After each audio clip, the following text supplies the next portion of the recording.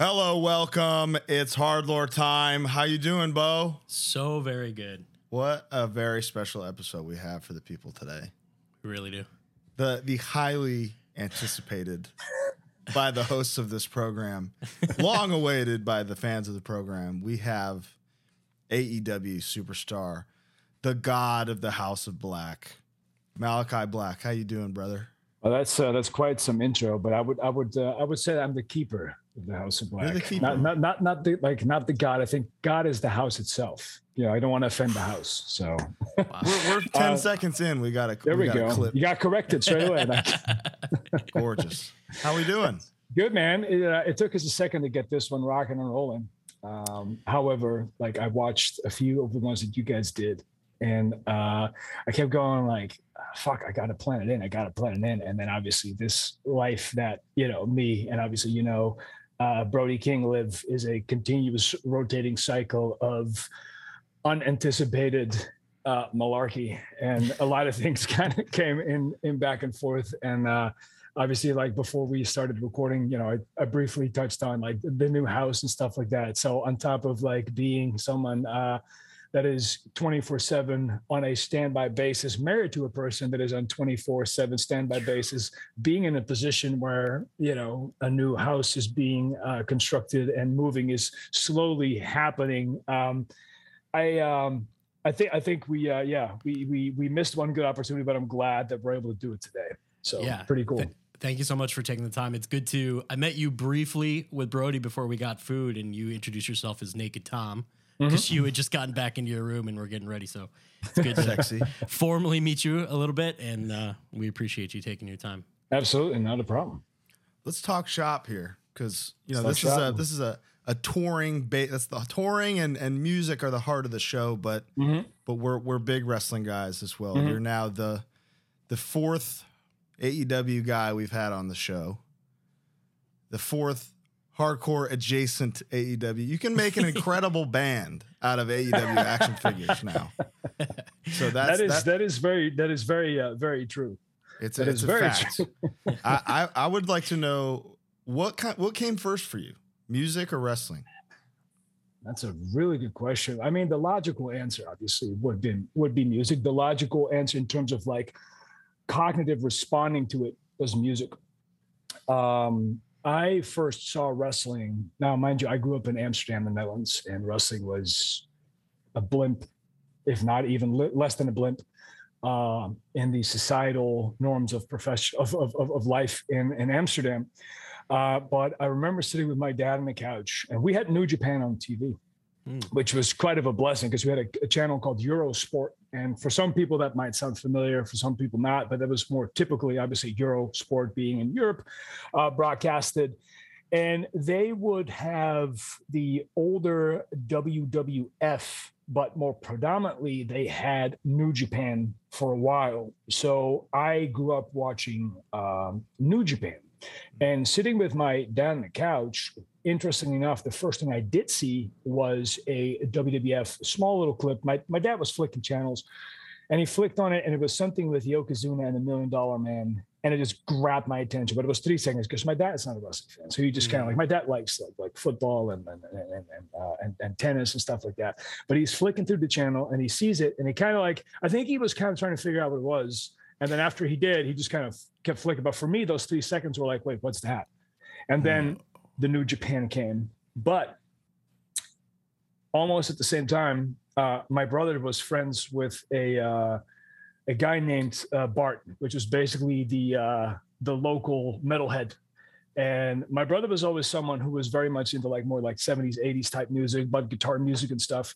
And Bart was very much into Iron Maiden and Metallica and stuff. So he took home this little 8-track that they recorded from like all the other albums. You know how it went, you put your microphone at the and then you press play, you don't talk, because, you know what I mean?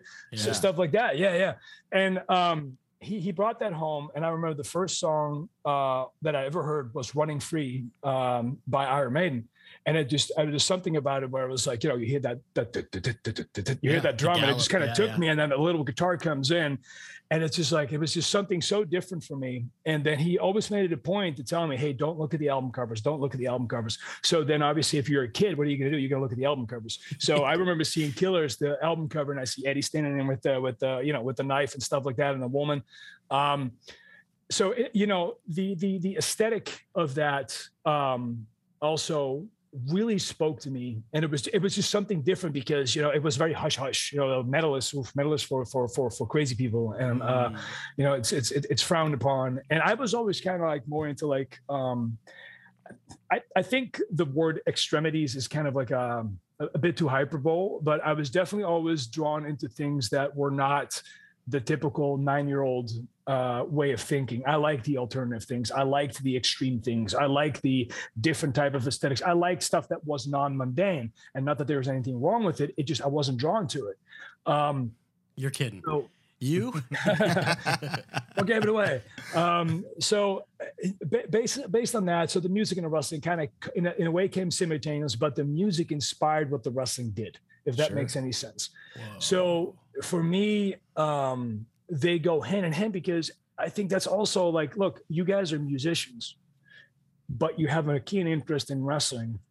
I'm a wrestler. I have a keen interest in music. There's something very coinciding about the baseline of entertainment that thrives in music and art and professional wrestling. It kind of like, there's like this weird connection that we'll always have. And whether that is just the entrance music or the idea that we're touring, just like you guys are touring, we create things for an audience that we play to them, and the audience responds to it and connects to it. See, there's like so many little things about music and wrestling that kind of coincides. And I think that's why musicians are drawn to wrestling, and wrestlers are drawn to music, because I cannot do my road trips without my music. I cannot do my match fixations without music. And I think for you guys, wrestling would be, if I'm not mistaken, a great way for you guys to kind of like, okay, I got to not think about us of music for a while. Let me zone out. Let me get some inspiration. Let me, because I think that aesthetics can also inspire notes, if that makes sense. Absolutely.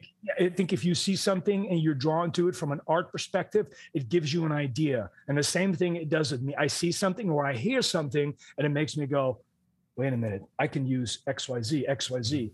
And I think it's also one of the reasons why I'm always been a bit compulsive about like what I present to the world. And I'm hands-on to the point that I have to learn how to not be hands-on, because it's starting to piss people off.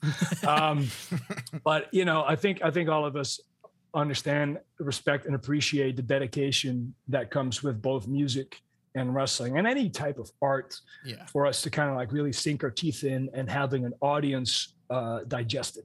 I mean, the way you just described discovering both things was the same experience for both of them. Mm-hmm. You saw and heard this larger than life thing. Yes. These things you don't see every day. And you're like, oh, I have no choice but to follow this. Yeah. Yeah. And we talk about all the time that there's so many parallels between extreme music is to the rest of music what wrestling is to the rest of sports. Yeah, we just said that. Yeah, that's right. Yeah, it's a real thing. I think it's a great way of looking at it. I agree. It's very like much we pull theatricality from wrestling and put that into our performances and shit, because live performances, the music is secondary now. All the Grammy nominees yesterday. Who I haven't heard a single one of those records, but I know they got confetti guns. Yeah, they got all the gimmicks. I don't want to like jump around too much, I guess, but since you're getting into wrestling and at this time and in your life, and we were talking, you were saying that you are very hands-on. That's something that to me, even as like an outsider, even before I knew Brody, and when I knew you from before House of Black stuff, it was like, this seems like a guy who really cares about like creative control and like everything that he's doing and being hands-on. And there is a certain parallel with that with music as well, where there are bands who, like Kyle, you're a great example of that. I'm a sick fuck with that. Yeah, stuff. They had a camo designed just for God's sake. So I have that, by the way. I have that. So Where did that come organically from you, that obsession? Or was that something that was like, oh, I think it'll just work better this way, and you just tried it? No. So this is a bit of a complex answer, and I have to think about formulating it. So the way that I grew up, everything for me made sense once I figured it out. And now you say, yeah, that's obvious. But a lot of people will do things and never ask themselves why they're doing it. Why am I working this way? Why am I saying these things? Why am I feeling this way when I say these things? My background is a lot of martial arts. I come from Muay Thai and kickboxing and stuff like that. And obviously you see that back in my style. But in order for me to get where I needed to be, I needed to figure out why. Why do I want this style? Why did I do martial arts? Why does it work this way? I have to literally unwrap every little fiber of what I do, write it down so I can rebuild it. If you look at my style, for instance, I'm going to take one thing. If I just a rear body back kick, right? Just a regular kick to the chest. That's like it would be named in pro wrestling. There is a significant difference in me doing it versus any other striker. And the reason is, and the difference is this: I can kick you aesthetically so incredibly hard, or make it at least appear to look like I'm beating the everlasting shit out of you, but I'm not touching you. It's because I have broken down every part and ounce of that technique and rebuild it in a way that it makes sense for my body to move this way. Because what it is that I do is I present violence to an audience. I present a violent style that needs to look realistic, but I have to do it in a way that I do not completely demolish my opponent, because at the end of the day, pro wrestling is what pro wrestling is. That doesn't mean that I come in like a feather, but I have so much control over my body from years and years of doing martial arts and years of wrestling, years of training and deconstructing my training while being hands-on, so that I completely understand what it is that I'm presenting inside the ring within like the physicality that I bring. And a lot of strikers that I wrestle or that I've seen, their kicks look great, but it's also because they're really, really laying it in so goddamn thick. And I can see guys coming back with like, oh yeah, those were rough. Whereas with me, the majority of the response is like, how the fuck do you do that? Like, you kicked me square in the head and I didn't feel a thing, you know? And like, doesn't mean that it's never happened that I, you know, cause like I'd say out of 100 strikes, maybe 1 or 2 will land, because it's still like, you know, you work in a realm where unexpected things happen. But to circle back around to, you know, what your original question is because I've had success with deconstructing and being hands-on, that it's very difficult for me to let the rope go, especially when I inside, like, for my every being know what I have to say, do, or think, or present to the world for it to make sense. And that has more oftentimes not than is been presented. So a lot of things that may appear from like a rate of like succession, without sounding super arrogant, could have been grander, could have been more polished, could have been, you know what I mean? Sure. Because I also work in a situation with people where I work for someone, and that person, with every right of their being, has a say and has to say, Tom, I want it this way. Okay, you're the boss. Yeah. You know what I mean? Sure. Doesn't mean that I'm always right. Doesn't mean that I'm always right. However, you're always going to care. Yeah. What's that? You're always going to care in a way that because I care what the audience consumes when seeing me, and I know how to present myself, and I know how to present others. Brody being a big example of that, because I have fought tooth and nail to keep him as non-damaged in appearance as possible, because he's a psychopathic looking human being that is capable of having a heart of gold, but certainly capable of being an incredibly violent, nasty bastard.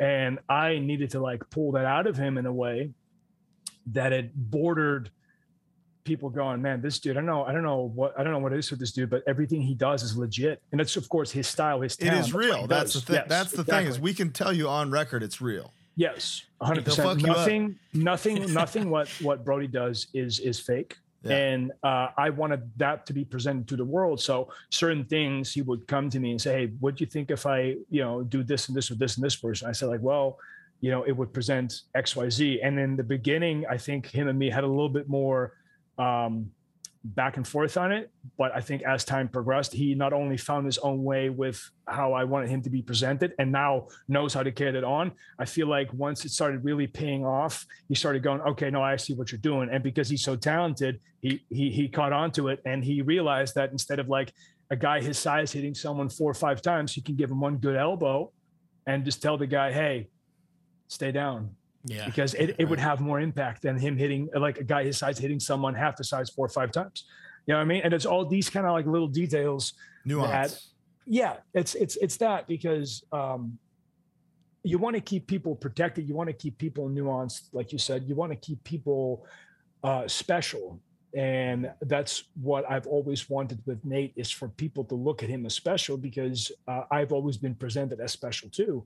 And I know how that deconstruction and construction on both ends work. Sure. So, he brought the talent, he brought all the potential in the world that I already saw when he first started, and he needed a few tweaks, and now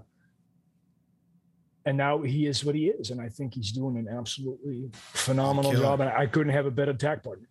Yeah. We're there already. I think we were going to do this chronologically, but it was pretty incredible to watch in real time within the table group chat. Mm-hmm. The Kings of the Black Throne / House of Black kind of come together in real time. Yeah. It was a fun process, frustrating, but it was also a lot of fun. I just, I like what it is that we do, because it's so different, and it covers a layer of society that a lot of people, perhaps not actively think about, but it is something that I absolutely think is worth presenting, kind of looking at the deeper underbelly of like humanity and kind of going like, well, human beings are horrible and you can disagree, but we at least embrace it. Now you need to embrace it. And if you like us, you root for us, that you also understand that you're a rotten piece of shit and that you're violent by design. And that's okay, because you can't fight your nature, And I think Brody fits that so perfectly. Buddy fits that perfectly. Julia, especially because she's so different from what she first was to, where she's transformed in, it makes in the most unexpected ways. And because it's so unexpected, it makes the most sense. People like that arc, because it's the last thing that they would have expected. So it's one of the coolest things, especially the success rate of it from that perspective. I mean, and then the first thing you thought of when putting this together was like, okay, I can get my friends jobs now, which is pretty like not just Nate, but like you guys had me write your song, and now I got 6 in the tank, and that's just because you guys brought me in. Yes, I was about to say, and that's obviously that's a big coercion as well, obviously on the part of on Nate and stuff as well. Like, I can't take full credit on that, because that was a collective, but we were just kind of like, and I remember in like Nate's words, like Nate's going, I think we should keep it in the family. And I was like, I 100% agree. I think that's what we should do. And I think it's such an organic, cooperation between you and us, that we've created you created it. I just kind of said, hey, let's do this. And you created it. You guided me. But it was funny because I think the last theme song that you did, the House of Black one, there's this massive Easter egg, and you already know exactly what I'm talking about. I do. That I felt that was such, and when I told you that, I was driving in the middle of the night listening and going like, what can we put in there? I was literally I got in my car and it was like 12:30 in the morning. And I was just driving around and going, fuck, what can we put in there? And then all of a sudden I go, wait, that would make so much sense given the nature of my character and given the nature of what it is that we do. And basically I asked Colin, I said, dude, can you add like a real life exorcism in the beginning of that song? And he's like, say no more. I think that was verbatim my response. Yeah, 100%. And he actually, so the beginning of that song is actual audio of an actual exorcism playing through the entire arena. And I think it gives such a layer of this, like, it's just terrifying. And obviously now when this comes out, people are going to go, wait, what? now they're going to listen. Dude, the tens of thousands of people we've subjected to like to an exorcism audio, they're going to be so pissed. Yeah, like actual demonic sounding voices. And I think there's a rite in it. It's a rite, isn't it? Yeah, it's it was, I forget the source of the audio where I found it. It was somebody speaking like perfect Latin. Yeah. Who did not speak Latin. And yes, yeah, it's awesome. It was terrifying. It's very it's really, really scary. But I just felt that it. Yeah, you were like, I just had to pull over and turn it off. It's too scary. I'll listen to it tomorrow. I did. I'm driving in the car again because he sends it to me. And again, like I'm a big midnight guy, to the surprise of no one. So again, I started driving around. He sends it to me, and he I click it on. I just hear that, but it's like, oh God, this is fucking terrifying. So I'm like, I have to switch it off because it was really fucking scary. So yeah, that's kind of how that came to be. But again, to come back to the original thing, I think. Sorry, that's my phone. No problem. I think for something that we need people to understand that side of life, that side of like humanity, and like that again, that nitty gritty underbelly where a lot of you guys' music is coming from like at the deepest, darkest crevices of your heart, your mind, and your soul. That's where it comes from, and that's why we have that connection again, to circle back to music, and that's why we need musicians like you guys to do it, because you translate what we feel, because we feel what you feel. And I think that's what makes it so unique. Not to mention, Colin, that you and your brother are in literally every hardcore band in the world I've recently figured out. There's literally not one band that I've listened to where you did somehow had your little fingers involved in it. I was listening to... I was going to say Harm's Way, but then I remembered. There's one. Yeah. There's some fingers. I've fingered Harm's Way briefly. Exactly. There's like, it's almost like you can't help yourself. Like I was listening to God, what was I listening to? I want to say was it Momentum? Maybe. No. I mean, my brother recorded that, so that makes sense. Then it might have been. And I'm listening to it, and I like every once in a while I'll throw some stuff up on Instagram or like what I'm currently listening. Mm-hmm. And then Brody King texts me. He's like, "Yeah, that band is so fucking dope." And I was like, "Yeah, man." He's like, "Did you know?" And he just starts telling me that your brother was involved. And I was like, "Yeah, like that makes sense because he's in every fucking hardcore band in the world." I'm pretty sure that like if I talk to the guys from Knock Loose, I go, at one point we talked to Colin, and I was like, "Yeah, sure, why not?" I think somehow you're involved with literally every band in the world. I'm convinced that's the conspiracy. That's the goal. I'm like a fungus. I'm trying to spread.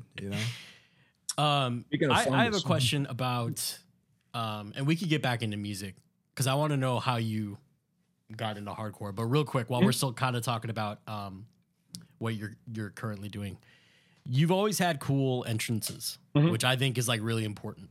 Yes. For any wrestler, especially a wrestler of like dark sided things. Agreed. When I was at one of the earlier times where like it was the Amon Ra song. Yes. Is that who it was? I still have that. Yeah. My singles entrance is Amon Ra. Yeah. Lights go off and then you kind of transport to the ring when like I'm sure that has been done before in some fast or whatever. I don't know every entrance ever. Was that you? Yes. You knew you wanted to do that? Yeah. So the idea behind the entrance is a cycle. It's the sun uprise. It's from dusk till dawn, basically. So the idea is that when you first see me, the sun rises up behind me, and then as I'm progressing, it cuts back, and then I'm on the turnbuckle. So then the sun is at like I'm drinking Monster. So I'm sitting on turnbuckle, so the sun is at its highest peak. And then when I sit in the ring, there's moonlight. So it's like a cycle of time, because the idea behind it is that everything is always a full circle. Everything comes to an end. So as well as that, my entrance starts and finishes, my match will start and finish, the day will finish. It's a little bit of a nod to just like life, but I like the idea of it being a cycle. to give it some meaning. But that was the idea behind the entrance. And every time we've used red, and I know that we've used red a lot lately, but the initial part of using the red was to signal change within me, within my moveset, within like the realms, because like red, is the color of blood, DNA, growth, like new life, etc. Everything comes from blood is the life, to quote Dracula. So there's a few things here and there, and there's more that like I just feel for myself are important to like present to an audience, and not always necessarily having to explain them, but making people go, wow, that's different. Wow, that's unique. Oh, and there's also a large portion of people that go like, I don't fuck with it. I'm like, that's fine. You don't have to. If you get it, you get it. You don't. That's fine. This is another one of those things where it's like Colin, I'm sure you've opened up I think it's Slow Deep and Hard, where it's like Peter, axes, iron, like all like the shit, druid, whatever all the shit is, and you just like, you're like learning. It's like the same kind of thing where it's like, it's all lore, baby. It's all lore. And that's exactly why this works. Yeah, exactly. Yeah. There's a video by a gentleman. God, what's his name? I actually started following him on Twitter when he made the video. And I've talked about this video quite a few times because I was so impressed by it. He made this 20-minute video on the lore of Alistair / Malakai Black. And for about 85%, he was able to decipher everything that I did. Wow. And also, my social media, how I tied in, and all of a sudden, I posted some stuff that had a reference to Odin to kind of talk about the eye, but I wouldn't post Odin, but it was more something that had to do with, and he was able to bridge that. And I was like, cracked the code. I'm like, damn, dude, that's like, and I thought I was like hiding some stuff pretty goddamn well. And he was just like, I messaged him because the thing is like, that's all I've ever wanted. It's like, I want to give you something that you can later on, decipher, and later on you can, even the way that we brought Brody in, I had this idea of tying Jupiter into Brody's appearance, because the back when they were still gods and stuff, they Jupiter and Saturn basically represented that you will suffer eternally until you learn. So learning is suffering. And I was in the month of January at that exact time. So it was the perfect month for a guy like Brody King, who embodies like, violence and stuff like that. And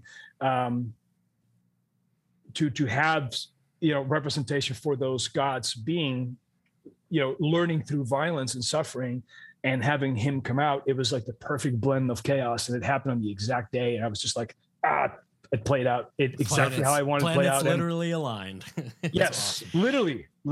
Yeah, and stuff like that is just like, for me, it's just very, very cool to be able to tie in like a lot of like European folklore and ancient rites, ancient burial rites and stuff like that, and just stuff that happened in and around like the lowlands of like, thousands of years ago in my own country and stuff. And where we're all descended from in of course, me as a European and stuff, to kind of bring that with me and present that to the world. Same with the masks and stuff.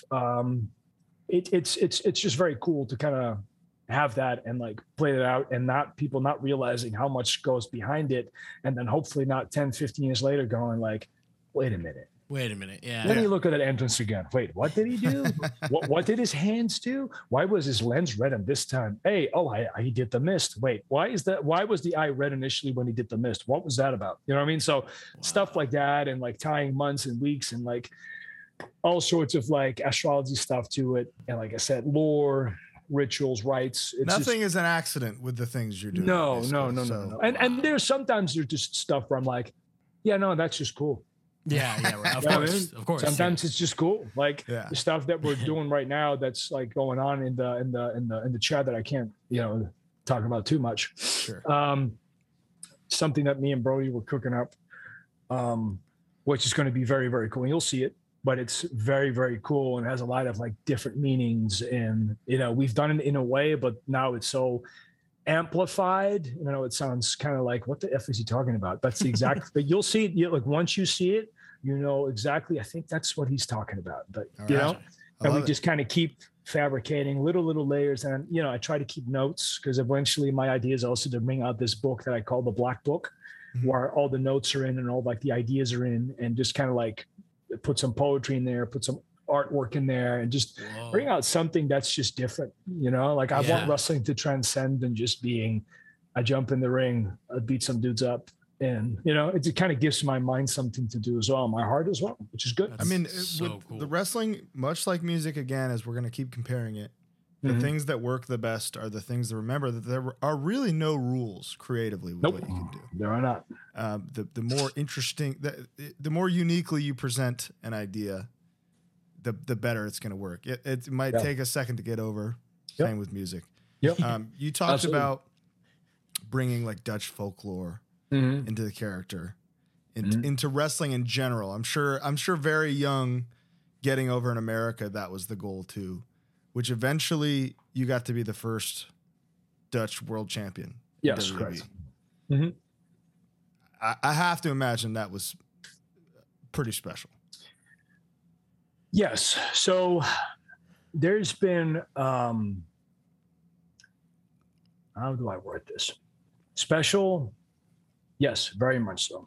But the thing for me as well is I'm a very much like, okay, now that you're standing in it, don't let it consume you kind of person. Because in the long run, it doesn't matter anything. Right now, make the best of what you have. Yes, you have this, but don't let it control. Don't let this be the, well, I've done that, so guys, I'm good. You know, kind of thing. And I feel that's something that as like wrestlers or artists or athletes, I feel that can be a death trap. Sure. So yes, it was very special. I absolutely adore my days in NXT. I will hold them dearly for, you know, the rest of my life. But it definitely did come with some complications because the WWE, especially at that point, I want to argue without trying to sound like an arrogant asshole that period of NXT, the 2017 to 2020 was the best NXT has ever been. I feel like we had the wrestling world on fire. I feel that we had the wrestling world. We were the blueprint for how it should have been done for a long time. And I think we made a lot of people better. And I think we made a lot of people go, I want to go there. I want to be in that group of guys. And the reason why that group of guys was special is because we were all competing with each other, but we all loved each other. We all had respect. Anyone from like, you know, my wife, you know, who was part of like, you know, the whole thing with Andrade and Adam Cole, Kyle O'Reilly, Bobby Fish, Roderick Strong, Tommaso, Johnny, and, you know, you have to say it, Velveteen at the time, of course, well, you know, they were all like integrated into Viking Raiders, Ricochet, Matt Riddle, you know, like it was this group of guys that for years was on the indies and just grinding away to then all be scooped up and put in front of guys like Terry Taylor, Robbie Brookside, Norman Smiley, Shawn Michaels, Triple H, Matt Bloom, and just having their minds like fucking, you know, molded into like, this is what we want you guys to do. Now, I will also say one of the biggest changes came when they did Tyler Bate versus Pete Dunne, which is, in my opinion, still one of the best matches that NXT's ever hosted. Those two had a phenomenal match. I think both of them are extremely talented guys. I'm glad that they're still so young and they can still go so long. But I remember they had that match, and I remember very vividly Shawn Michaels going, okay, what are we teaching people? Are we teaching people what we're doing, or are we doing that? Because I want to do that. And that is kind of how a lot of it kind of like, because we were pushing that narrative for a while, where we just kind of went like, no, let us do what we do. And slowly but surely, they kind of let the ropes go down. And I will have to say one thing, you know, I'm making it sound like, you know, it was just us. No, because we needed the revivals. We needed the Wesley Blakes and the Buddy Matthews and the Finn Balors and the Baron Corbins to kind of set all of that up so that we, you know, organically, say Shinsuke, you know, we could inherit what they gave us and then, you know, take it to the next level. I will never not give those guys their props because those dudes worked their asses off, because I feel that they changed the level too. And like, I feel like those are all the marquee names now. Yes.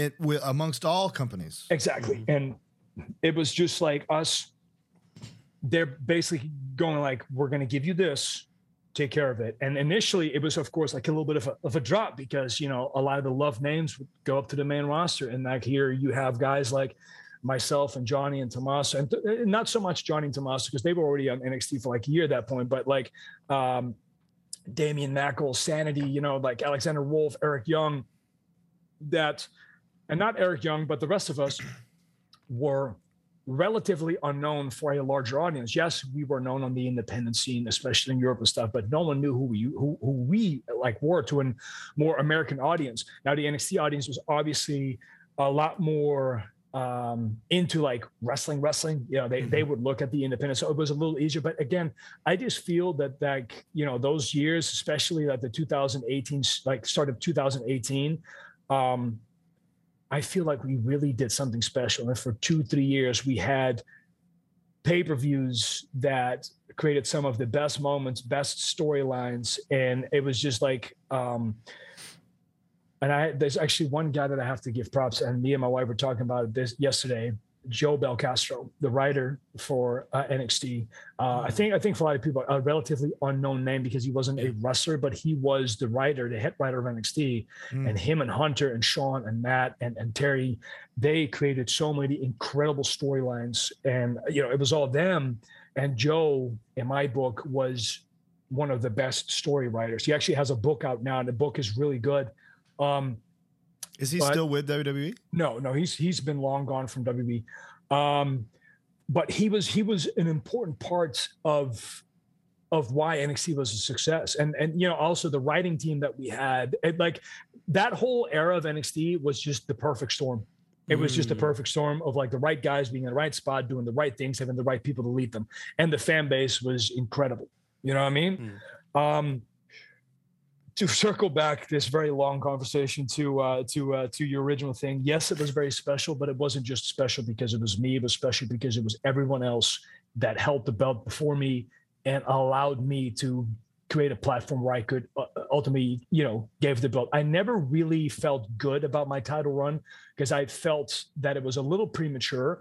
But when I lost the belt to Tommaso, funny enough, that's the moment where I got super comfortable and I was like, all right, yes, let's fucking go, right? Absolutely. I was already comfortable in the point of like having comfortability in my ability because like the night I wrestled Velveteen, I basically said to Hunter, I said, just let me do it. Let me do it my way. If you hate it, here's the ropes back. You can do it and I'll do whatever you want, but please, I know that I can, because I wasn't really happy with my debut. I wasn't really happy with my match against Hideo. And it was me, not them. It was me. Sure. I wasn't happy with myself. I think they're, you know, Kenta, come on. You know what I mean? Like it was me predominantly. And I knew what is that I was trying to cater too much what I think they wanted me to do. And they kept going like, no, we don't want that. We want you to do you, but then would still try to like micromanage things that I was doing. So I just basically said, Hunter, please just let me do me. I will, you know, and you know, the match with Velveteen is obviously what it was. And it was a great payoff match. And after I came back, Hunter was like, okay, you're good. You do what you want to do. I fully understand it now. And, you know, it takes time to kind of build up that relationship with people. And when they gave me the title, I kind of felt like, oh, I feel this is a little too soon. You know what I mean? But rating wise, it wasn't. Merch wise, it wasn't. But I just felt personally, I was like, I wish they would have. So Tommaso took the belt, and I was actually supposed to win it back in that three-way that was supposed to happen between myself, Johnny, and Tommaso. Right. I got injured. And obviously we ran with the Johnny who done it storyline, which I still love. I love wrestling Johnny so much that he's such an incredibly talented individual. I think one of my absolute favorite matches was with him was that War Games pay-per-view where I wrestled him. And then I had my match with Tommaso, which was back for the belt in January. I think it was NXT Phoenix 2020, I want to say, 2019. No, 2020. I think it was 2020. It's about 2 months before I moved out to the main roster. And I'm really proud of that match in particular because it was one of the matches where I think it was like 35 minutes, but it was me selling my leg, and everything I did had had an impact on my leg. And I was just really proud of the build towards like selling that particular leg, having to find creative ways to like do things while still selling, presenting that my leg was incapacitated. And there's just a lot of things about that NXT era where I feel like I really owned my skills. I really felt like, no, I'm on the money. And that's kind of, propelled me to, where I am now, but I couldn't have done it without all the other guys. Absolutely. Do you have a big four of guys? I was going to say the exact same thing. Guys that are still there that you need to wrestle one more time? That are still there? That are still WWE NXT adjacent. Where you're like, no matter fucking what, I'm wrestling this guy one more time. One more time or just in general? In general. Okay. So number one, Roman, 100%. I don't care what people think. I think he's, and I think that actually, the thing is, like, I say that, but I think everybody agrees. Like, Roman's the man. Yeah. And not just from a company point of view or like carrying the heavyweight belt, just as a performer, that he just knows it. He just, he's crazy good. And Seth is another one. I always hate that my matches with Seth, apart from one, were in the PC era, and him and me always talked about, man, if we were just have a bigger platform, a Mania match, a pay-per-view match in front of an audience, we tear it out, because I absolutely adore Seth Rollins, and I think that he is. People don't appreciate how well and good and how nuanced he is. I have learned so much from like talking to Seth Rollins and like wrestling him, and he would like give me so much advice and how to present character stuff and like these little nitty details that he does. Just incredible stuff. He's one of them. Obviously Johnny and Tommaso, of course, that's just, I mean, I don't really know if I have a big four. I have a big whole bag of people that I want to wrestle. But if that was a very big four. I'll give you one more person, and this is not something that would ever happen in WWE unless that part changes. But Asuka, man, wow, yep, what an answer! And we've spoken about it too. Wow, we've had that conversation. And she would love you two just kicking the shit out of each other. Oh yeah, she's great. Where do I pay? I'll tell you right now. Where do I put you? She would give me the fight of my life, I think.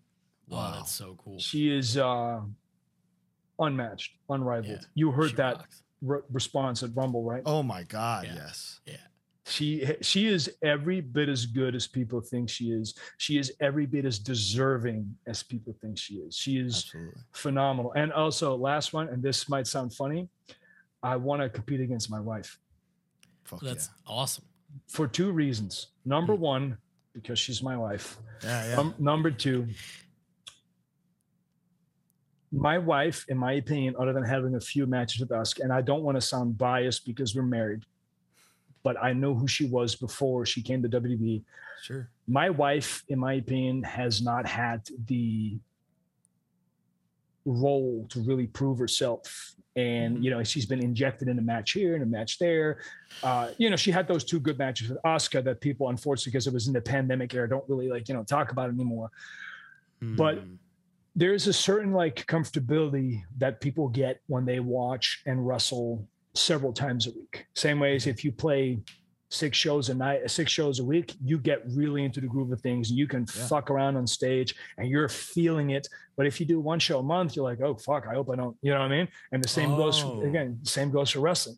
So my wife being interjected in and out of matches, which is, that's just the nature of the business. That happens. I feel like Rumble was a good little thing, and then the match that she had on TV a couple days ago, was also again, give her more of that. I guarantee you that in the span of 6 months, you're gonna get a completely different woman that does things that you've never seen a woman do, especially her size, because she's trained. She's in crazy shape. Oh yeah, we're on the hammer at the moment. Wow.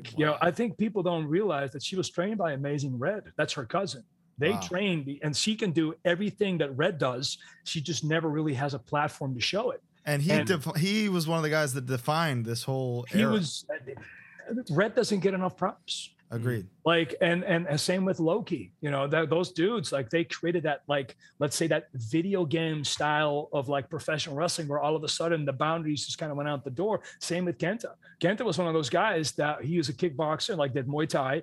And I remember in 2005, when I first saw him, it made me go, oh, so I can do that too with my style. And that's how I started thinking about, like, you know, incorporating like leg catches and like, you know, like riposte with teeps and arm catches. And like, I started going like really back into like my kickboxing and my Muay Thai and going, I can do this, I can do that, I can do this. And that's kind of how that style for me progressed as well. And that's how I come up with still different things because I translated. But I digress.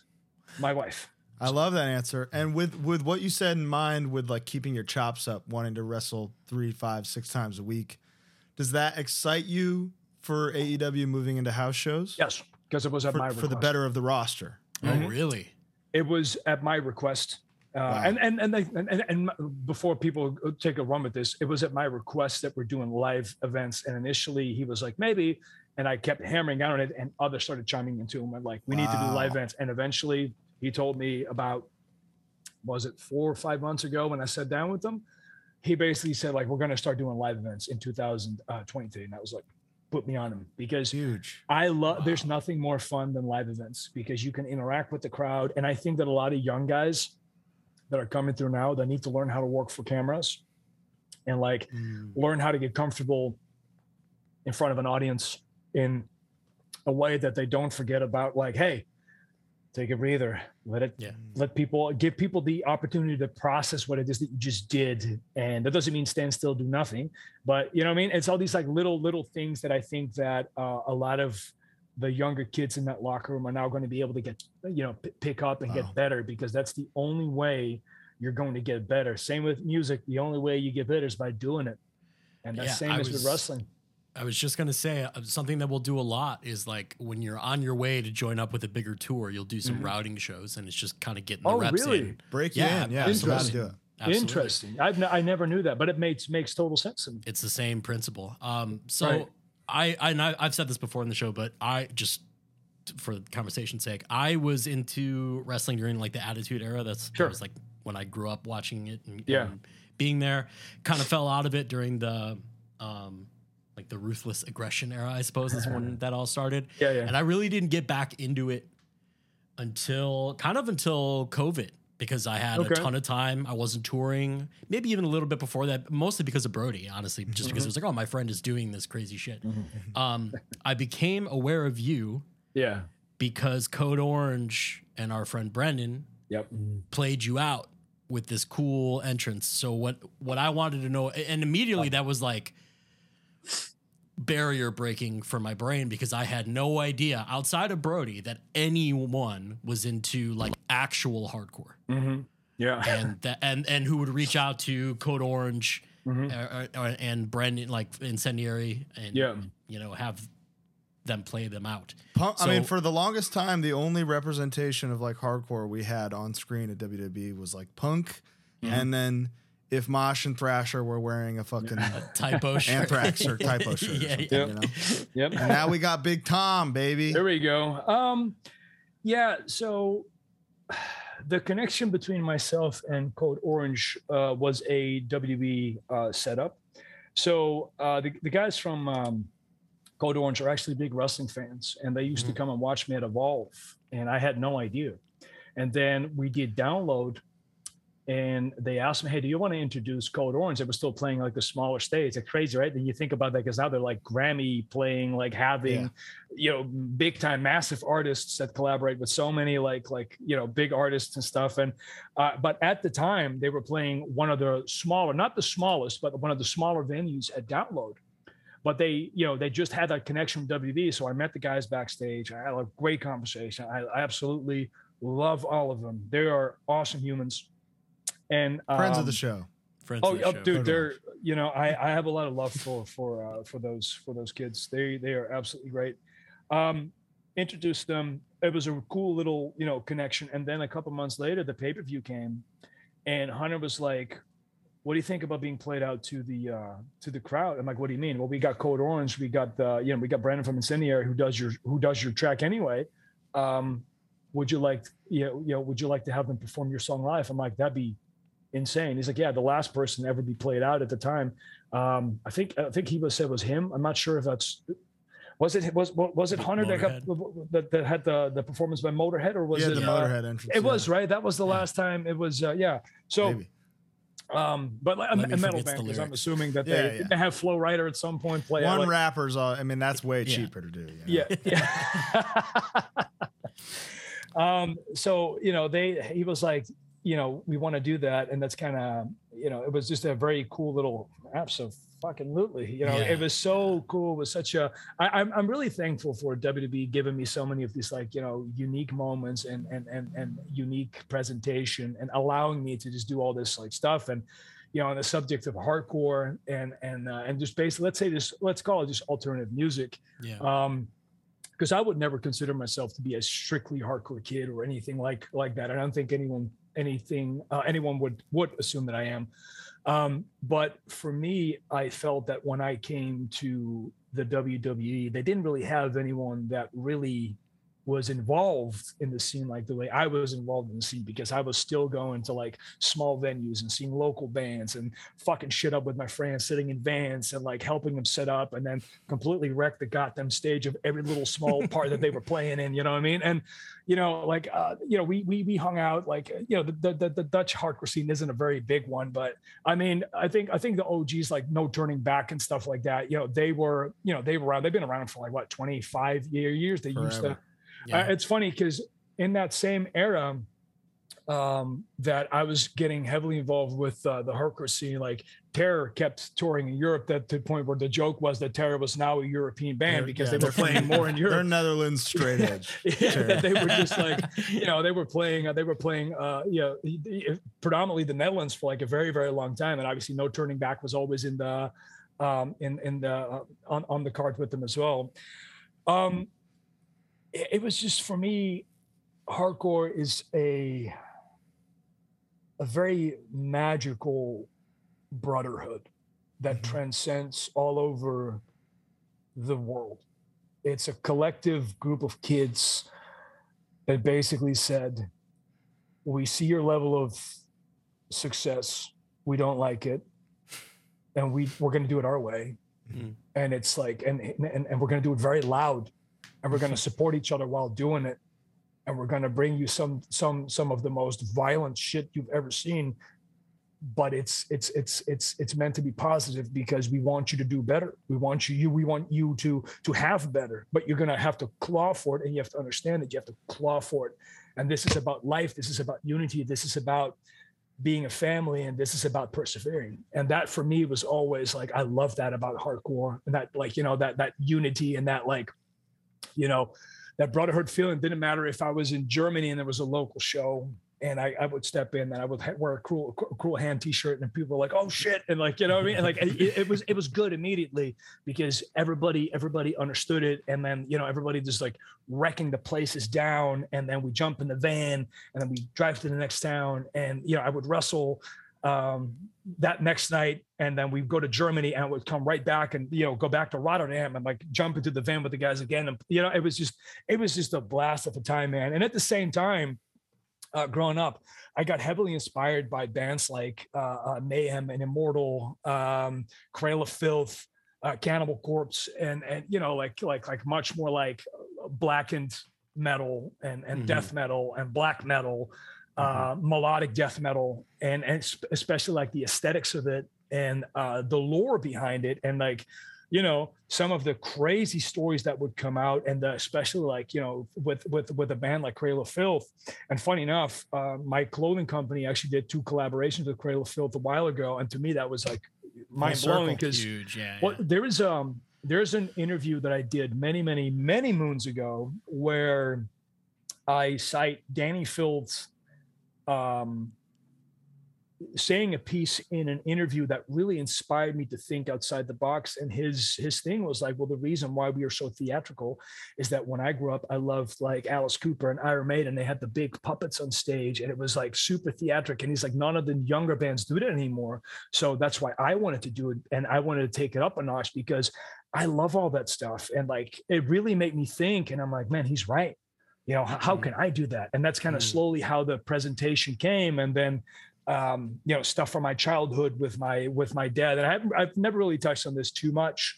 And I also don't want to because, you know, I love my old man and he's worlds away from who he once was. And he's a great human being, but you know, back then he was a very different guy. And like the background he came out of was that the people that he was involved with were like this super religious, heavy, almost cult-like group of people that really messed with his brains. And I drew a lot of inspiration from that as well, because I started researching these people. And I was like, you know, like, and then you go from cults to occults, and then you go to like Christianity and like all these things that you kind of like can draw inspiration from. And I got so obsessed with like world religion, and then combining, the black metal aesthetics and some of the lyrics with, you know, your childhood interests and stuff that you've seen and went through, and then grabbing like, you know, your broken teeny angsty heart and put the big patch of hardcore on top of it. And that's kind of how you kind of, you know,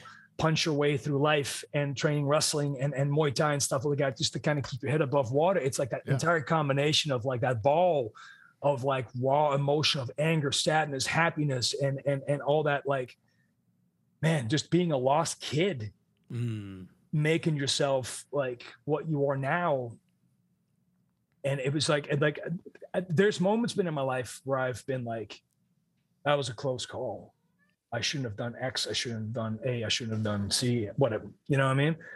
But I wouldn't change a damn thing looking back now, because every little thing that I have done in my life has led me to a path that I absolutely love, no matter how difficult it gets sometimes, no matter how painful it is sometimes, no matter how much regret is involved. It had to happen for that reason, or else I would not be who I am now.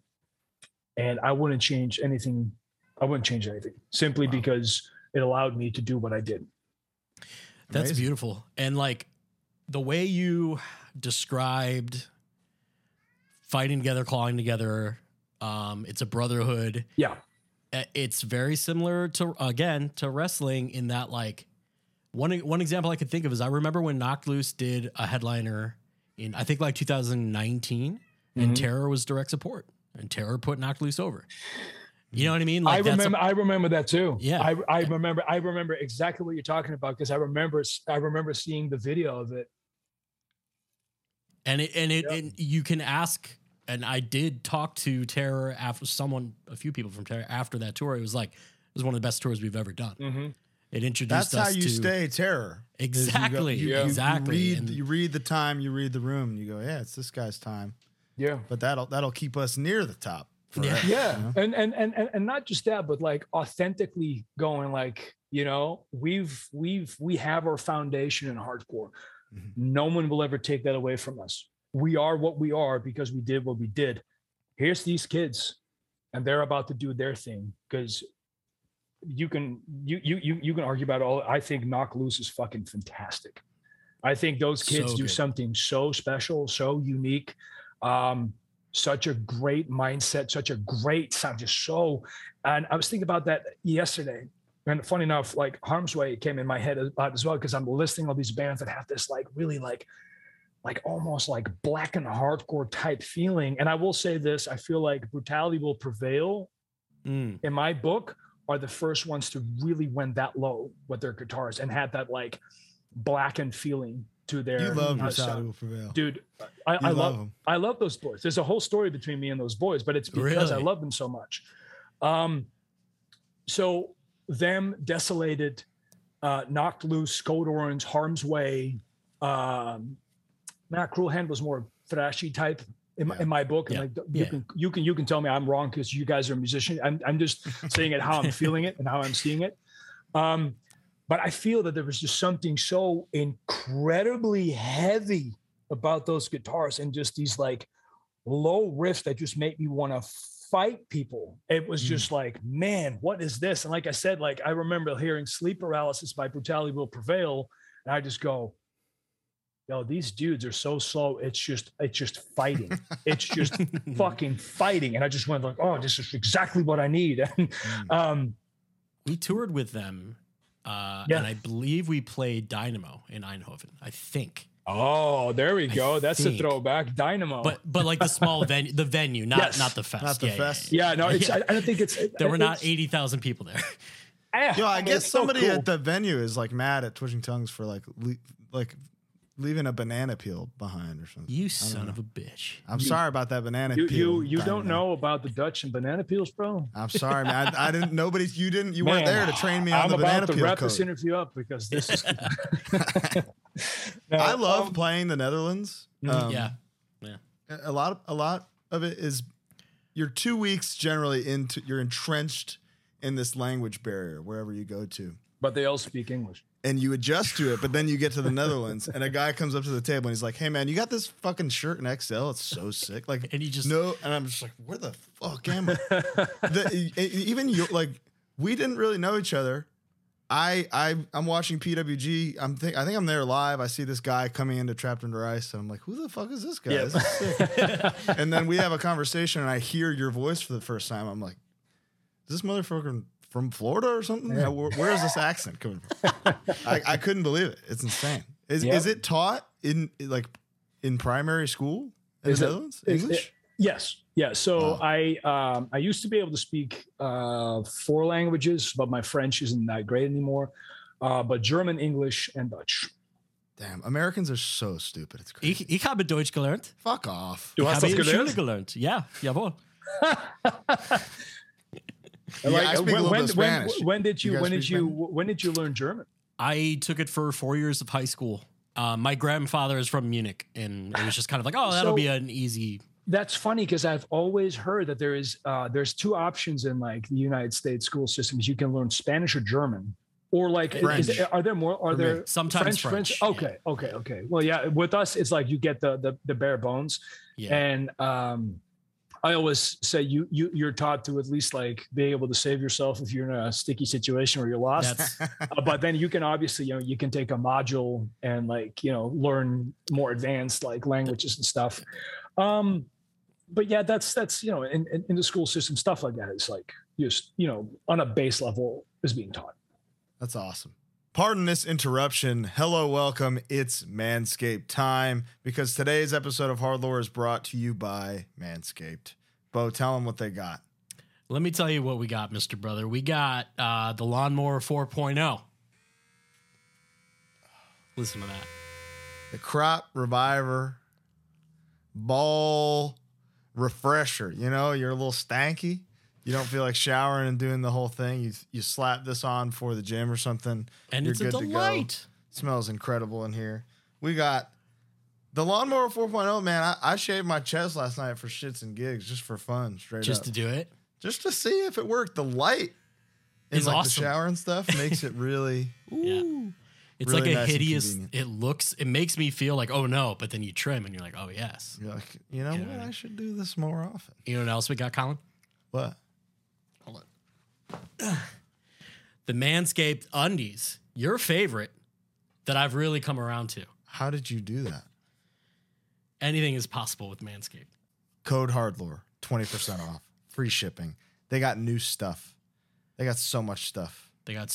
We don't have it yet, but they got new stuff coming, and we're going to show you. They got a beard trimmer coming. If it's got that light on it, I'm going to moan next time we do an ad. Today's episode is also sponsored by Whatnot, the best new place to buy and sell your cool stuff. You get these marquee names on there. You got Brody King. You got Danhausen on there. You got All Ego Ethan Page on there. Explain, as you just did for me, exactly what it is. I would say Whatnot is like eBay meets Cameo.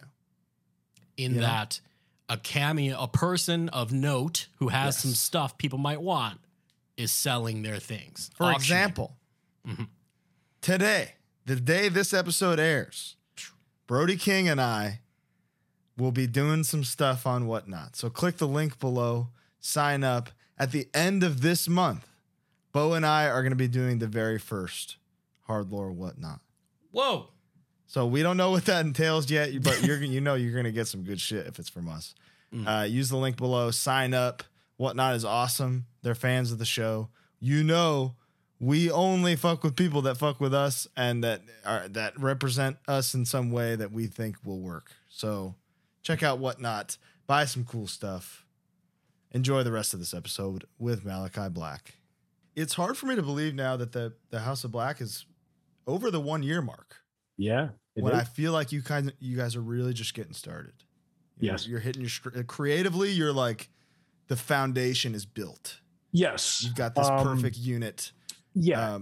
Yes. Short-term and long-term goals for the House of Black. Where's your head at? So I think that it would make most sense for us to chase the trios titles. I really think so. I think that is something that I can hear within the ranks of the fan base that is the AEW fan base. And I agree. I feel like it's time for us to do something that, turns more heads than just being the House of Black and give people, an extra reason to, bite down on what it is that we present to the world. There is a part of me that still wants to have a singles run in AEW as well, because I love single wrestling. There's a part of me that still wants to have a tag run with Brody, because I love tag wrestling too. So there's three, stages that I think organically make a lot of sense. And I mean, I guess they're not that surprising. When I say them out loud, I don't think anyone's going to go, oh, no, I never thought of that. Now he wants to be tag and trios and single career. Oh, I think everybody can kind of agree. I think everybody wants all three of those things. Yeah. Too. I think we're in a good position to argue that I think a lot of people want us to do that. Yeah. I was at Forbidden Door. It's right up the street from where I live. Right. I was rooting for you for that belt. I thought for sure. Yeah. That was a fun match. That was it was a lot of fun. I think that was a really unique show as well.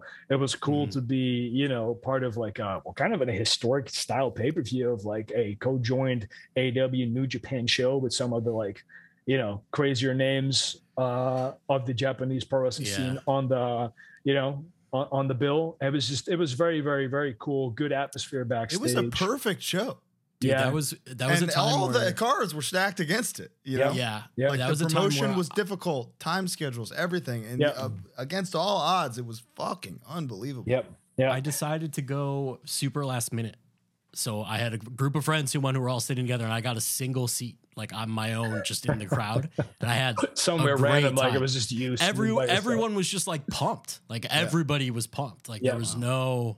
It was awesome. I had a really good time. I think that is the strength of AEW, right?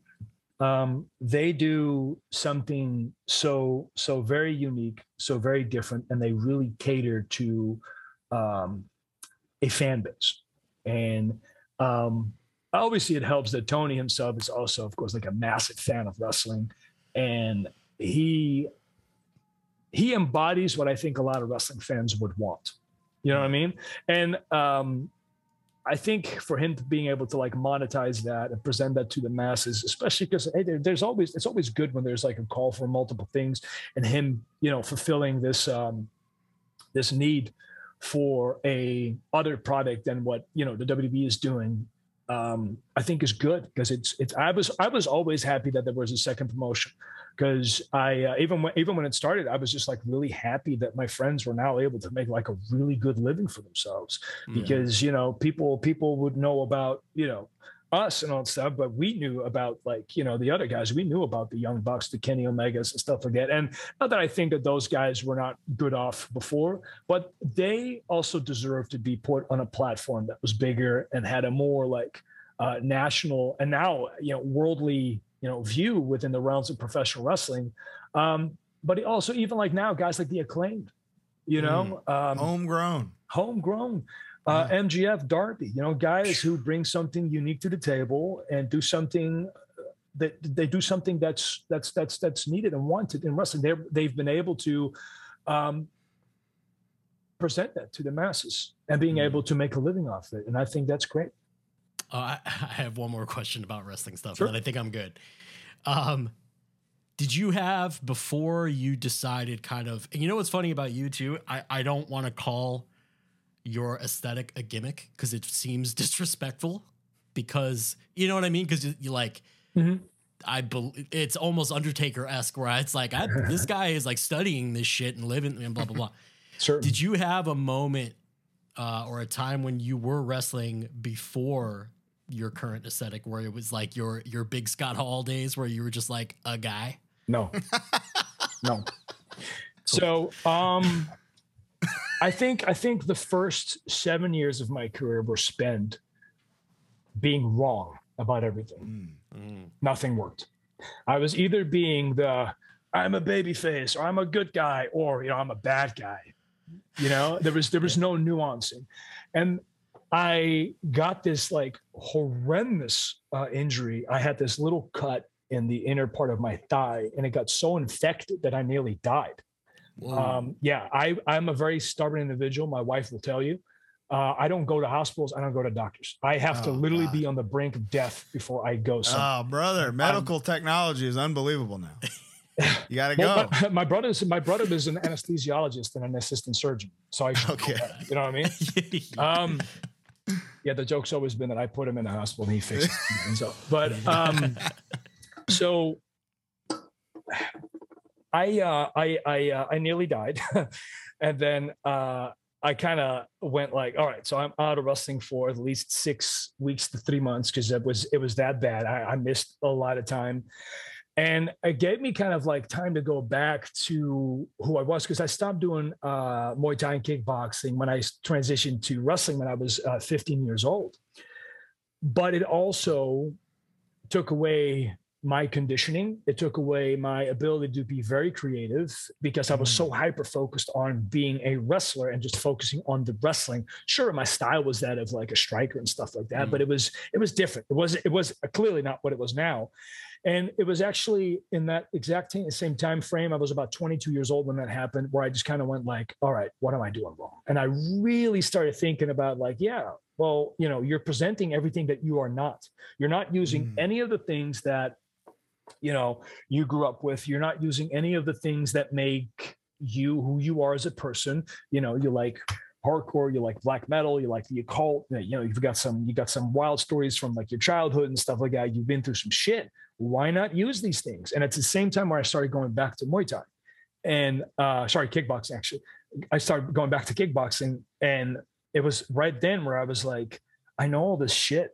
Why am I not utilizing this? And then I started kind of, weaving in like, the what they call, I guess, the switching knee strike or the V trigger nowadays. Yeah. And the spinning heel kick. And I started using more like grappling suplexes and stuff like that. And more like clinch kind of sweeps and holds and stuff. And stuff from like my Panchak Shila days with like leg sweeps and body scissors. I started really kind of like carving out by looking at what at the time, because I was working for WXW. Predominantly, and I was really looking at their roster and going like, this person's doing this. All right, I'm gonna get rid of that move from my arsenal. This person, okay, that's not being used anymore. And that kind of made me. It really laid the blueprint of what I do nowadays, which is looking actively at a roster and then going, I'm not doing this. I'm not doing that. But also nowadays being in a position to go, hey guys, can you perhaps not do this? Because it's like luckily. But you'll kind of starve yourself to force creativity. Yes, yeah. Take away options. I just wanted to come back feeling comfortable because I just kind of went like, man, I've been trying this for 7 years, and I guess I've done decent, but not great. And it was really there where like the transition for me started happening, where I started implementing the battle jackets and the leather cuts, and like, I was starting to get tattooed more, and, using band shirts to come out, and just like really like, formulating myself, changing my music, definitely adopting a little bit more of like, where I come from, like with my group of friends, and then giving the hints of like the occult stuff in there, and using different symbolisms and using stuff in promos and making these little vignettes and that's kind of how it all grew. And then by the time it was about 2011, 12, I worked for this company called Insane Championship Wrestling, and the promoter, Mark Dallas, he was very much of like, you guys, I love what you guys are doing. We worked for Big Japan at the time, me and Michael Donton, my tag partner. And we already kind of ran with the whole occult themed stuff, the Sumerian Death Squad at the time. And even that name is based off like, certain things. And it was right then and there where I started getting these ideas of like filming these little like movies that were like kind of like low budget horror movies as promos. And I presented the idea to Mark Dallas, and Mark was like in his like super flat, heavy Glaswegian Scottish accent saying, yeah, you guys do whatever the fuck you want, man. And then like we did it, and it came back, and the response was so good that we were like, yo, we're on to something. Mm-hmm. And it just progressed and progressed and progressed and progressed. And then like, so many of these, the whole Cradle of Filth thing came into play. Bands like Watain and stuff gave me like, aesthetically visuals, gave me a lot of like ideas, and then dissecting some of the lyrics and of like certain bands, and like, reading up about their backstories, and what was this band inspired by, and then like, going through all the crazy stories that you read, and then like letting it influence you, and then listen to music, seeing the music videos, and then going, I can use this, I can use that, and it just really organically. But again, it's almost like we circle back to the first part of the conversation. I had to like deconstruct and pull the fibers of all that apart, so I can kind of like take a needle and thread and kind of like sew them back in together, but I sewed them onto my own skin. You know what I mean? And it's kind of like how it all happened. Wow. Everything you say can apply to music too. 100%. Yeah. Like you deconstruct other art to make new art in a way that's completely unrelated to it. That's how I can turn a fucking Stevie Wonder song into a God Save song, I believe it. I 100%, because if there's only like, even if there's like 1% that you can use, you're going to exploit the fuck out of that 1%. You're like, I'm going to let that inspire me until like, even if it's just a match that that lights the bulb, I know exactly what you talking about. What was your first entrance theme ever?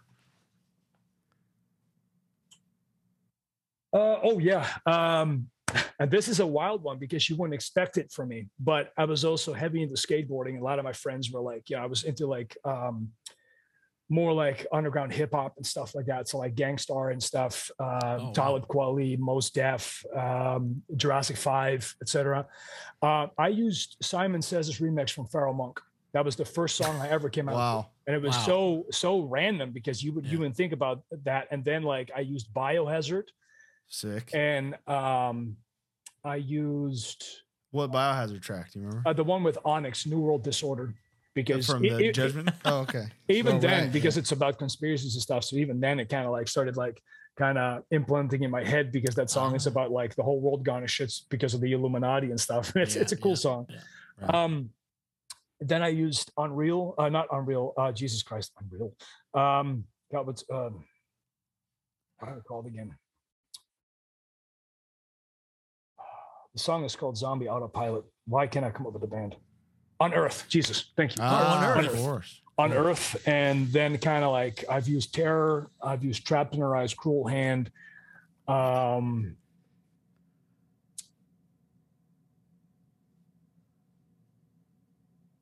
then I used Agoraphobic, Nosebleed. Oh, yes. Okay. I love that band. Mm-hmm. and Brutality Will Prevail. Of course. You use them as an intro? Yes.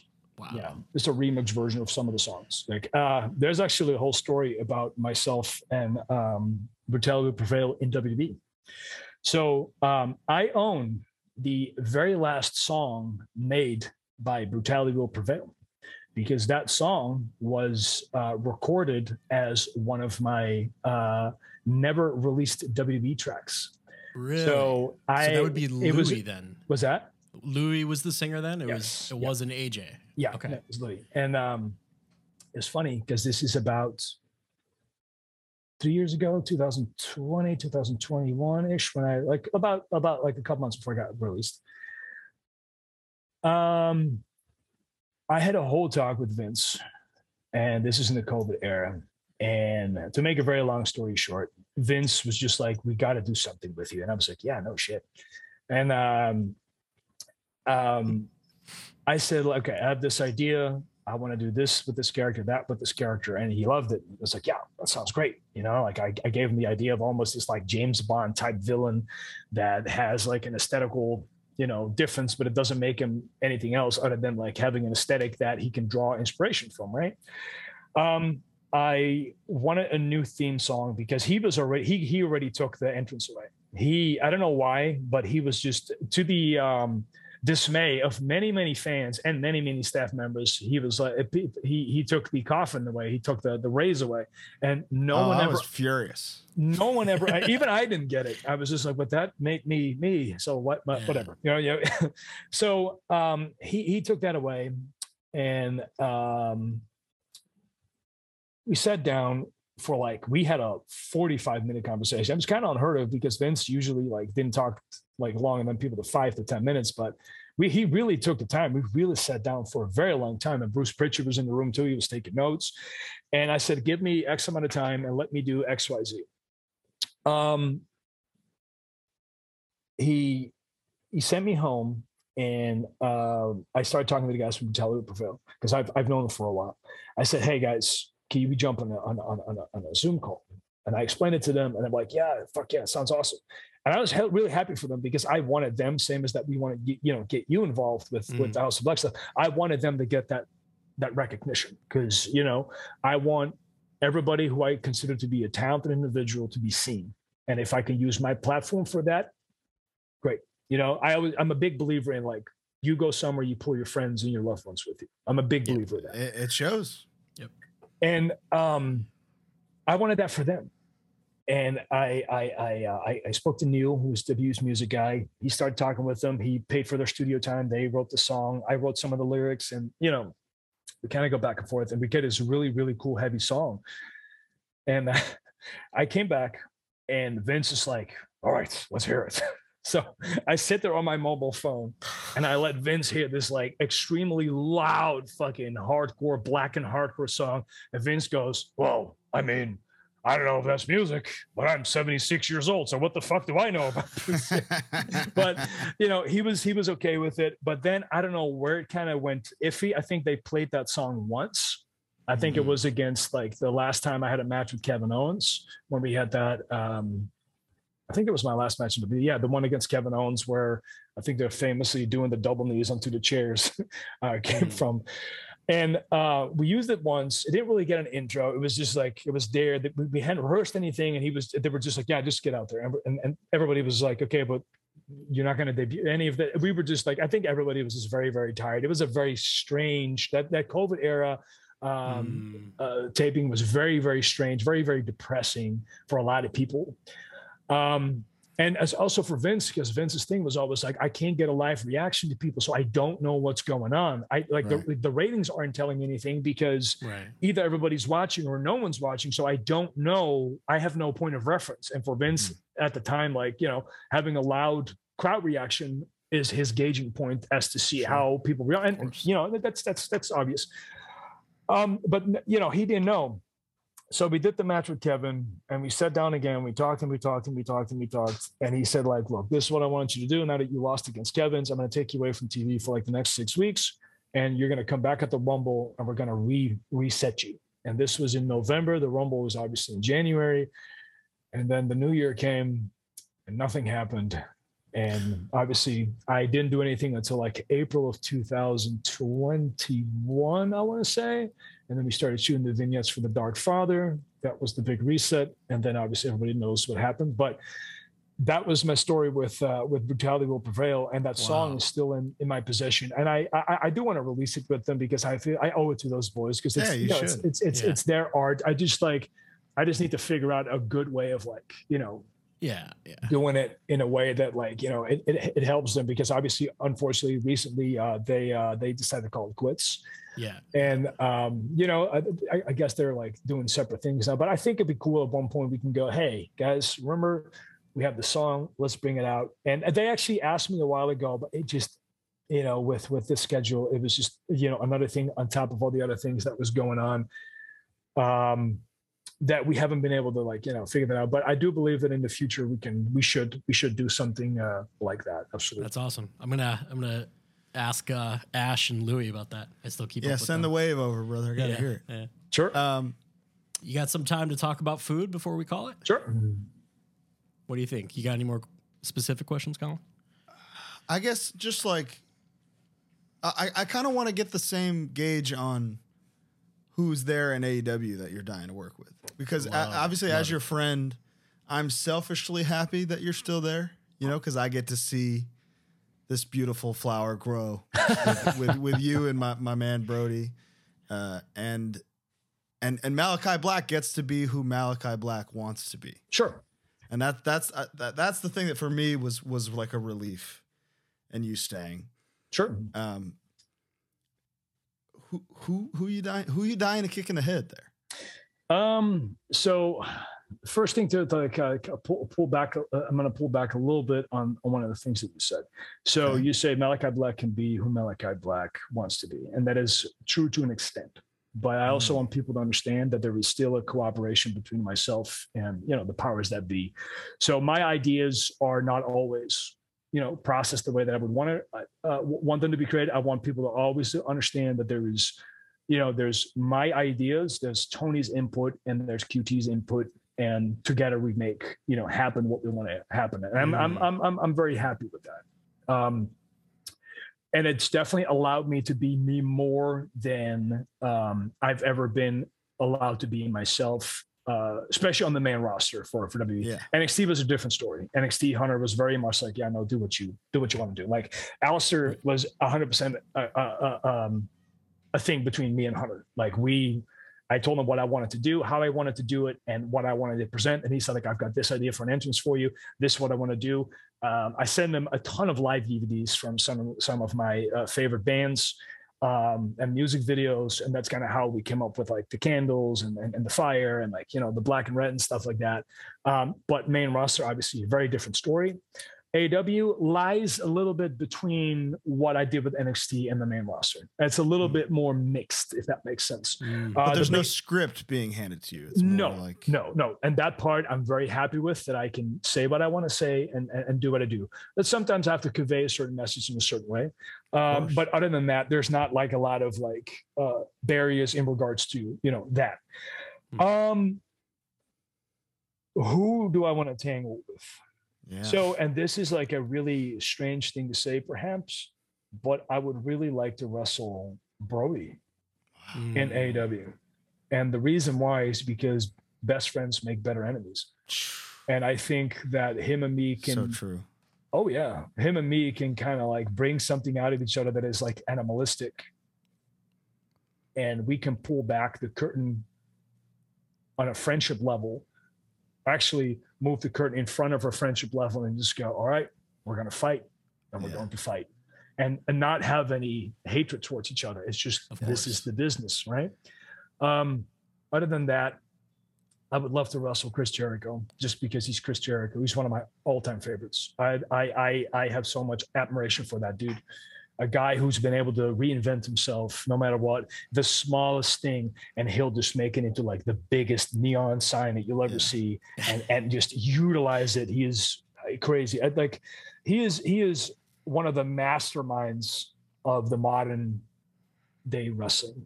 We talk about that damn near every week on here, that he's like objectively in the GOAT. He's a top 4. 100%. And I don't care what people think or say. He is from a level of, as a wrestler looking at a wrestler. Thanks, Rick. As a wrestler looking at a wrestler, I think he is what a lot of people should take notes from, because even like wrestling wise, you know, he wrestles Bandito and he still pulls out like the craziest matches, and he's incredible. Especially us, you know, given his age, he's Jericho, man. Like I have nothing but love and respect for him. I say it all the time, but I was at his WWF at the time debut. Oh, wow. Yeah, I was there. My mom took me for my birthday. That is so cool, though. That is iconic. The big promo. It's like my one, the Y2J countdown. Yeah. Oh my God. That is super special. Top Flight. Myself and Nate against Top Flight. I love those boys. Very, very unique. As a human. Yes, absolutely. How are you doing that?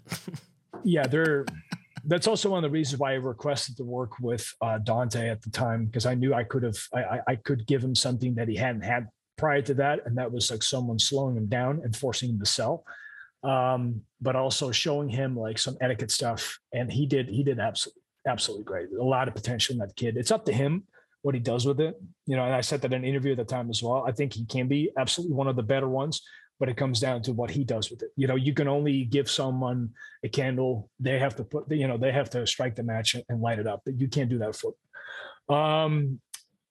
the Bucks and Kenny. I think from a 6-man, like, even take away the belts, just that interaction in general, I think is a head turner, just because of who they are and who we are. And the six of you together is just the world is fucking creaming. And it's so black versus white, literally. Yes. House of Black versus elite, like golden, It's it's the foundation of every story ever told. Yeah. And objectively, as like a kind of a New Jack fan, I'm dying for that.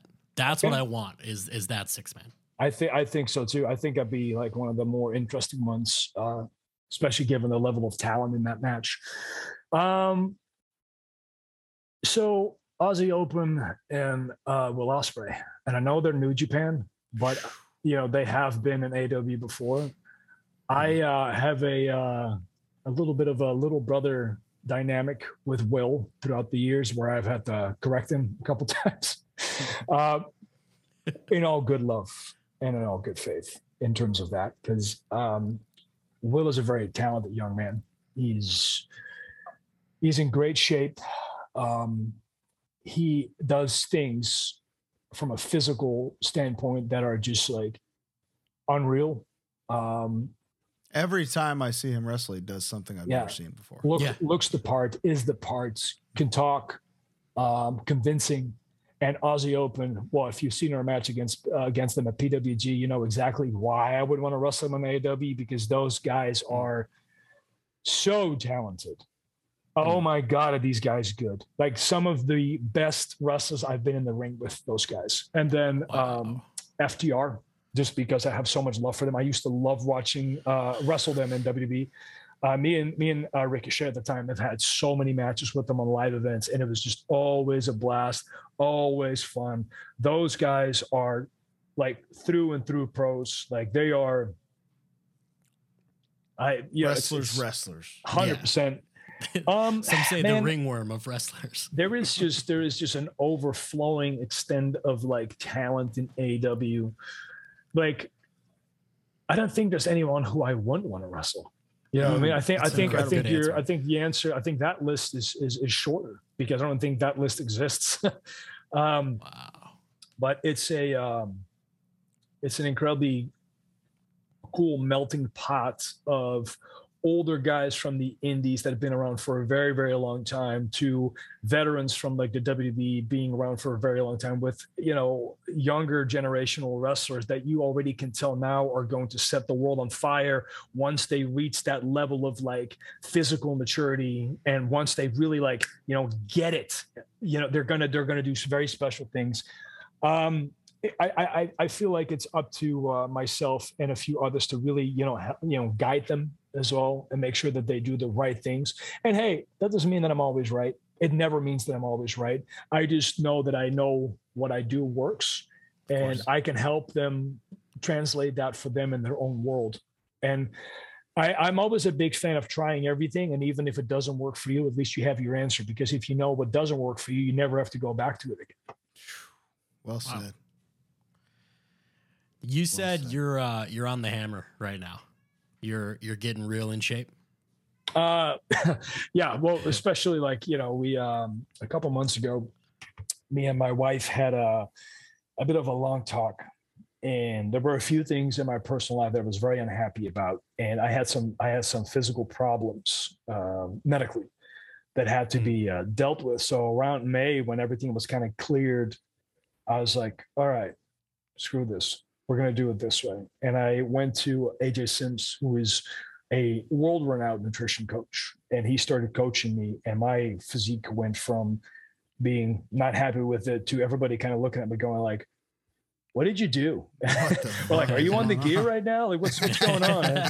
I was like, like just making that change and really sticking through it, and just kind of going like, well, I'm 37 years old.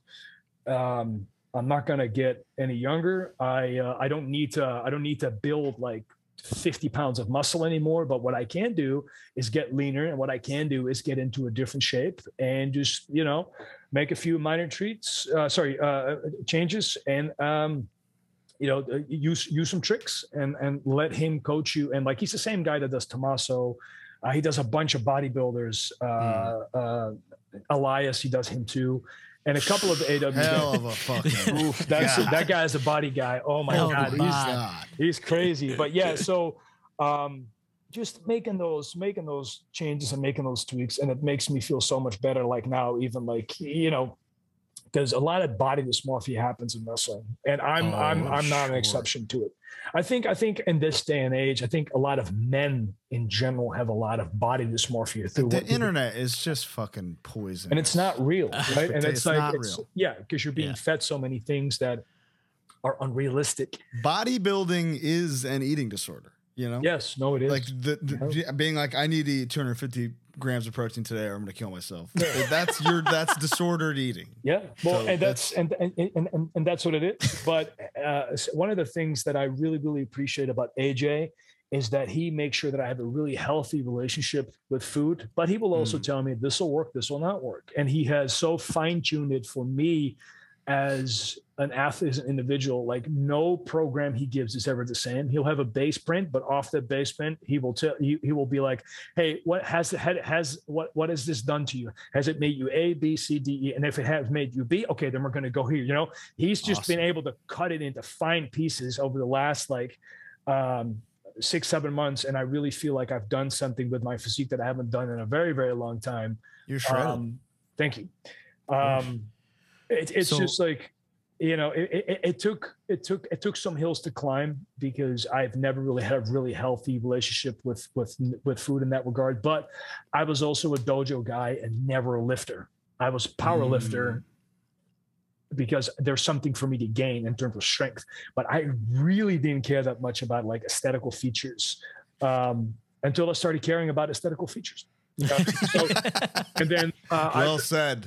Yeah, and then I started like helping my wife as well, and then she started signing up with someone as well. But actually, his wife, and she is prone to just have more abs than most pro bodybuilders. Some people, it's crazy. She's IFBB ready. Well, everybody keeps asking, "Are you?" When we go to gym, we're like, "Are you competing? Are you competing?" And it's just funny, because she's just like, she's so in shape right now, and like we just keep on going with it. And it was funny because she was telling me a story that she stood backstage, and all of a sudden Triple H comes up to him and goes like, and starts like pushing down. And he's like, "Oh, I thought they were spray on. They're your actual abs." Because everybody's just like, man, she's like shredded nowadays. So yeah, she's doing really well. But I will also say, I don't think I might sound biased, but I don't think I see anyone train harder than my wife. Like, her time is coming. I hope it is, because it's about time it's coming, and she just works so fucking hard. Like, a while ago we were doing Muay Thai, and because that's something that she picked up, because I always kept training, and she started joining. She really likes it now. To the point where I kind of go like, I think you've surpassed me in like conditioning for Muay Thai. I'll be doing a round of pads while she'll do like a combination, and then like 10 burpees and another combination, and I'm like she's doing that for 2 minutes, and I'm just like doing like regular pad work, and I'll be like, and she'll be like, "All right, let's go." And I'm like, Jesus Christ. I will never forget reading info that you guys got married in PW Insider. And hitting the chat and being like, "Yo, what the fuck, bro?" Was that in PW Inside our marriage? Really? I remember. No, and you texted the table, and you were like, yeah, sorry guys, and we were all just like, "Dude, congrats! What the fuck?" No, the funny thing is, like me, I've been a pretty reclusive person my entire life, especially for my private. I don't think a lot of people know much about me, which I like. But when we got married, we were just like, let's just get married for us and not for the public. And literally 4 days after we got married, she had a meeting and at WB, and like I think she was on. I don't know why I wasn't there, but I wasn't there. I don't know why that was. Oh wait, I was still. I think was I still in NXT? Okay, so I was still in NXT, and she was on the main roster, of course. And she's calling me. She's like, I can't name this person's name. And he's like, you know what just happened? I was like, no, what's going on? It's like, we've been trying so hard to keep this, that we got married to ourselves and all that stuff. And this person in a meeting just brings up, you and I got married. And everybody goes, what the fuck? Why'd you tell us? And he puts me on the spot. And I feel like, fuck all you guys. It's none of your business. So yeah. The reason I ask about getting in, I'm obviously as you said, your relationship with food has changed. So you're eating good. You're being a good boy. And what I want to know is when Malakai's being a bad boy, what he likes to eat. Oh my God. That's what we're here for. That's a great question. I got a good piece of lore regarding that. Oh yeah. Okay. After one of the takeovers, the first thing you did was send us a picture of you eating Papa John's in your hotel bed. Yep. I think with the NXT Championship, possibly. Yep. That's very correct. I remember that picture. You're like, I think I'm having pizza tonight, boys. And 10 minutes later, it was like, it's Papa's here. It's I'm a savory guy. Yeah. I think a lot of men are savory guy, if that makes sense. I do like my candies, but I love my ice cream. Right? If I go for something sweet, it has to be ice cream. Come on. So there is a place here where I live, and I can't say the name of it because I don't really want people to know exactly where I live. Good point. But it's a local. I will text you guys after this if you're ever in this part of Alaska, where I reside, of course. And they're a local pizzeria. They're a family-owned pizzeria, and the reason why we always went there is because my wife is vegan, and they do a vegan pizza that is better than certain quote-unquote real pizzas. Wow! From the cheese to the tofu products / meats that are used and the sauces. Yes, the pepperoni. Insane.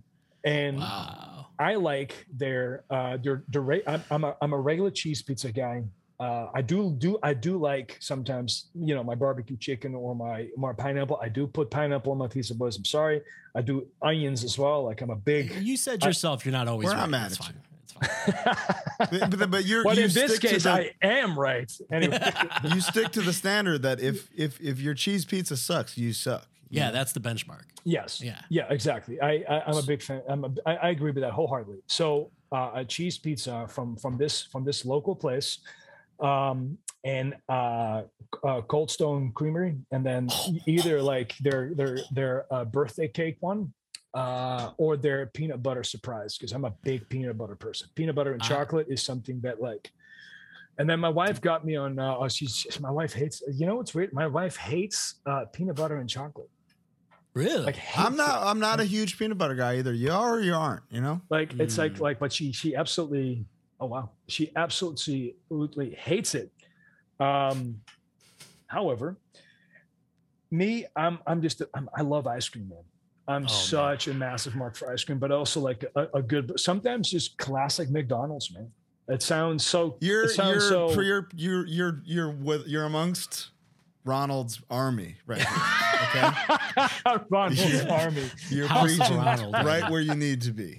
All right. It's I don't know. Sometimes it doesn't have to always get super complicated. Did Brody tell you about the sushi place that we went before Christmas? No. All right. So me, Brody, and Buddy. I think it was Texas. Was it Texas? I think it was Texas. Went to this sushi place. And I took him out because I was like, boys, it's been a crazy year. Let's wind down, let's sit down. Let's get a meal together, So we went to this one place that we found. It was the only place open, but it looked like a really nice, authentic looking Japanese sushi restaurant. I just go like, boys, just order whatever you want. It's carte blanche today. Just go for it. So we ordered for the table, and I shit you not, said it. I think the best sushi, and I've been to Japan and ate sushi. Mm-hmm. The best sushi that I've ever had in my life was served, and even Brody was like, "Yo, this is gonna cost you so much. This is way too good." And we're just he's a snob. Yes. Yeah, he's a massive food snob. But but like I respect it. Rightful. He's a rightful snob. He's rarely wrong. He knows his food. He knows his food. He's wrong 100%. About I definitely like sometimes when there's certain things happening, I'll ask his opinion as to what he thinks of the food before I go in, because he's a big food guy, and I respect it about him. So we sat down, we had the sushi, which was arguably some of the best sushi I've ever had in my life. It was like all chef sushi. It was nuts. And the bill wasn't even that high. So we were all kind of like shocked when the bill came in, because like me and Brody were like, this is a $1,200 bill. This is a $12 to $1,500. Everybody ate good. We were stuffed to the brim, but it came out like on nice plates. And there was so much attention to detail. There were like these little details on them and stuff like that. Stuff was like almost practically like, it was almost like calligraphy, like written on it and stuff like that. It was so nuts.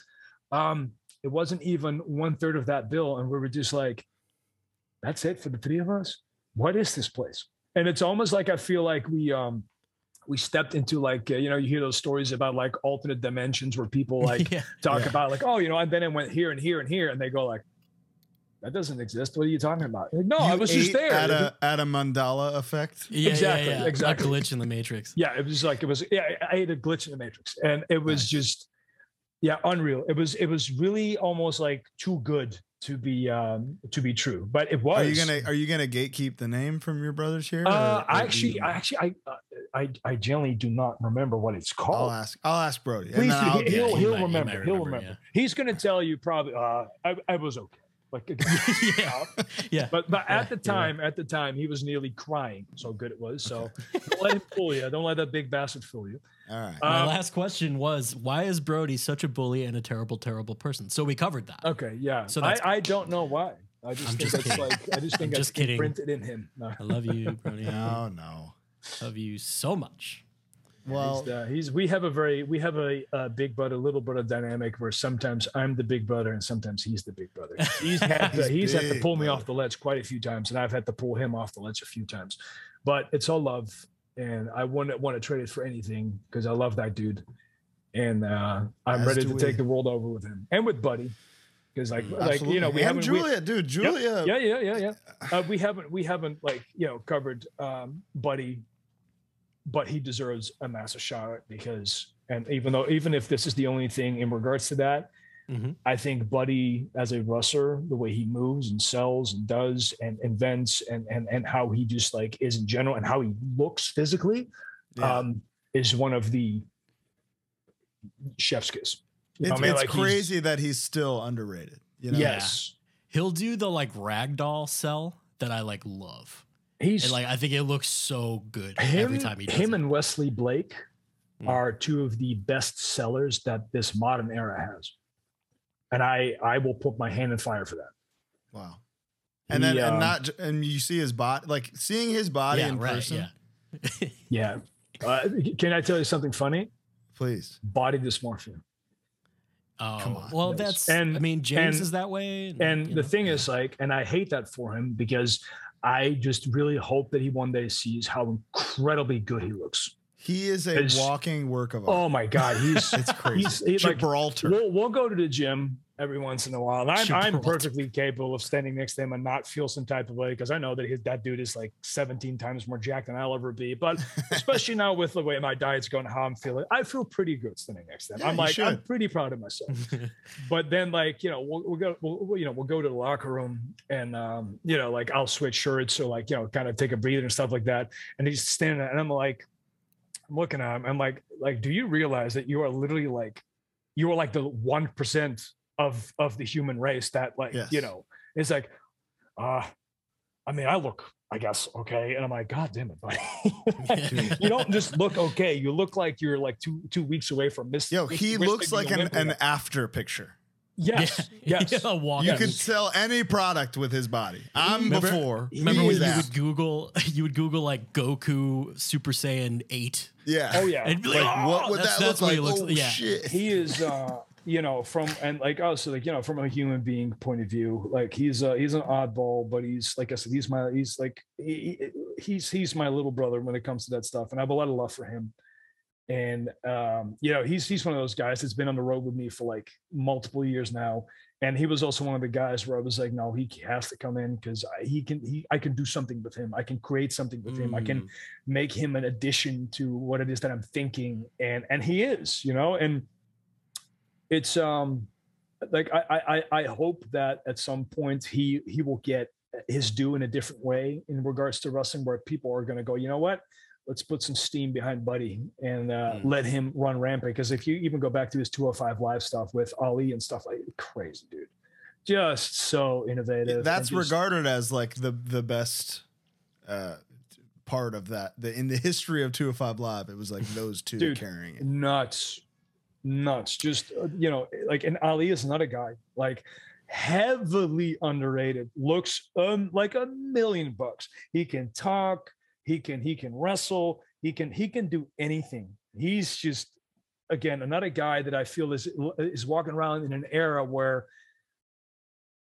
he should be doing so much more, but it's not. And obviously, that's just the nature of our business sometimes. It is what it is. Not everybody can always be, that's just what it is, and I think he's accomplished a lot. I just know that there is so much left in him.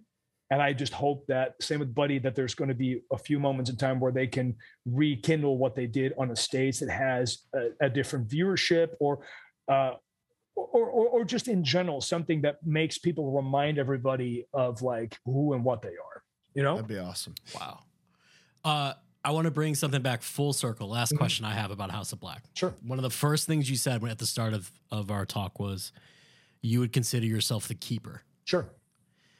I'm curious because knowing you and how that was a deliberate use of that word. Yeah. Right. Exactly. So even without explanations, I would just love to know if the other members have roles within the house. Yes. Have you ever noticed how there's two things that I'll tell you. Have you noticed how whenever the match is about to start, all three of us stand to the side in the corner? Mm-hmm. Of course. Right. That's all I'm going to say for now. Watch what happens every single time, right? Okay. And then there's another thing. If I sit cross-legged in the corner, there's always someone standing in front of me. Have you ever noticed that? Yeah, I have. All right. If you want to look at roles, I would say, let your imagination go its way. Beautiful. All right. Say no more. Buddy, if you're listening, I swear to God, I'll have that song soon. I swear to God. I gotta follow the Julia one. We were talking about that. I was like, did Colin ever finish a song? And I'm asking Buddy, and Buddy's like, I don't know. I'm like, yeah. It's not like you could ask. Yeah. We talked about it briefly, but I feel the Julia one. Mm-hmm. Yeah, that was a banger. In fact, I gotta follow. I gotta make a better song. Yeah. So hopefully that one's on TV soon. Julia, you're doing great. Yep. Great job. Absolutely. Man, this was what a pleasant chat this was. It was a fun little conversation. Yeah. Thank you so much for so much of your time. No worries. Really. No worries. Absolutely. The Trios Championships are not safe. The House of Black is coming.